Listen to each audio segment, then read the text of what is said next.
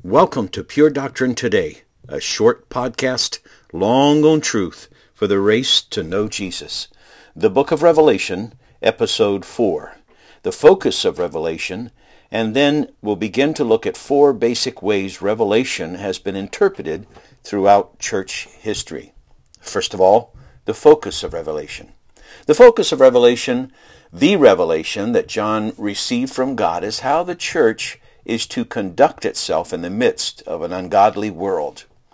The heavenly revelation gives an entirely different perspective from that which would be offered by the world itself.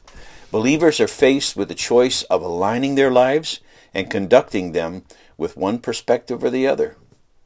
As our study progresses, we'll see that the events of the book deal with the real-life situation of the church in every age, from the first coming to the second coming of Christ, not just that of the end-time future. Believers are always facing the threats of compromise and persecution in one way or another.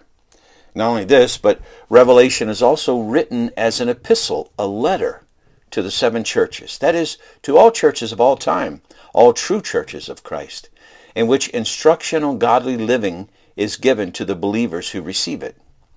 It begins and ends as a typical letter would.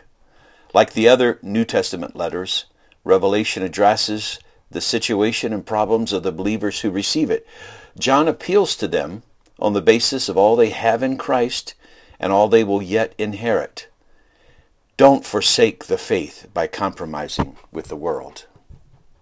And now let's think for a little bit about the 4 basic ways Revelation has been interpreted throughout church history. Over the course of church history, there have been 4 main schools of thought on how to interpret Revelation. And of course, as you enter Revelation, if you have an idea of how it should be interpreted, that is going to massively affect how you interpret it, how you see it. First of all, the preterist view.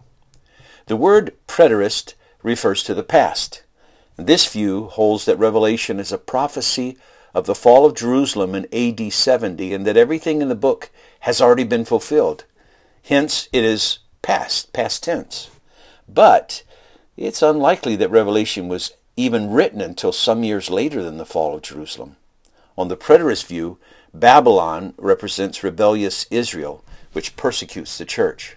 Babylon, however, is never used in ancient Jewish or Christian literature to refer to unbelieving or disobedient Israel, but rather to Rome. So that is the preterist view.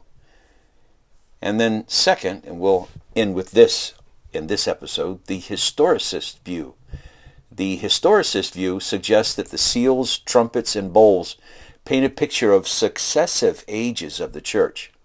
It sees the symbolism of Revelation as referring to a series of specific historical events, always in the history of the Western or European church, such as the collapse of the Roman Empire, the corruption of the papacy, the Reformation, and various events since that time. Christ's return is always seen as imminent by the person interpreting the book.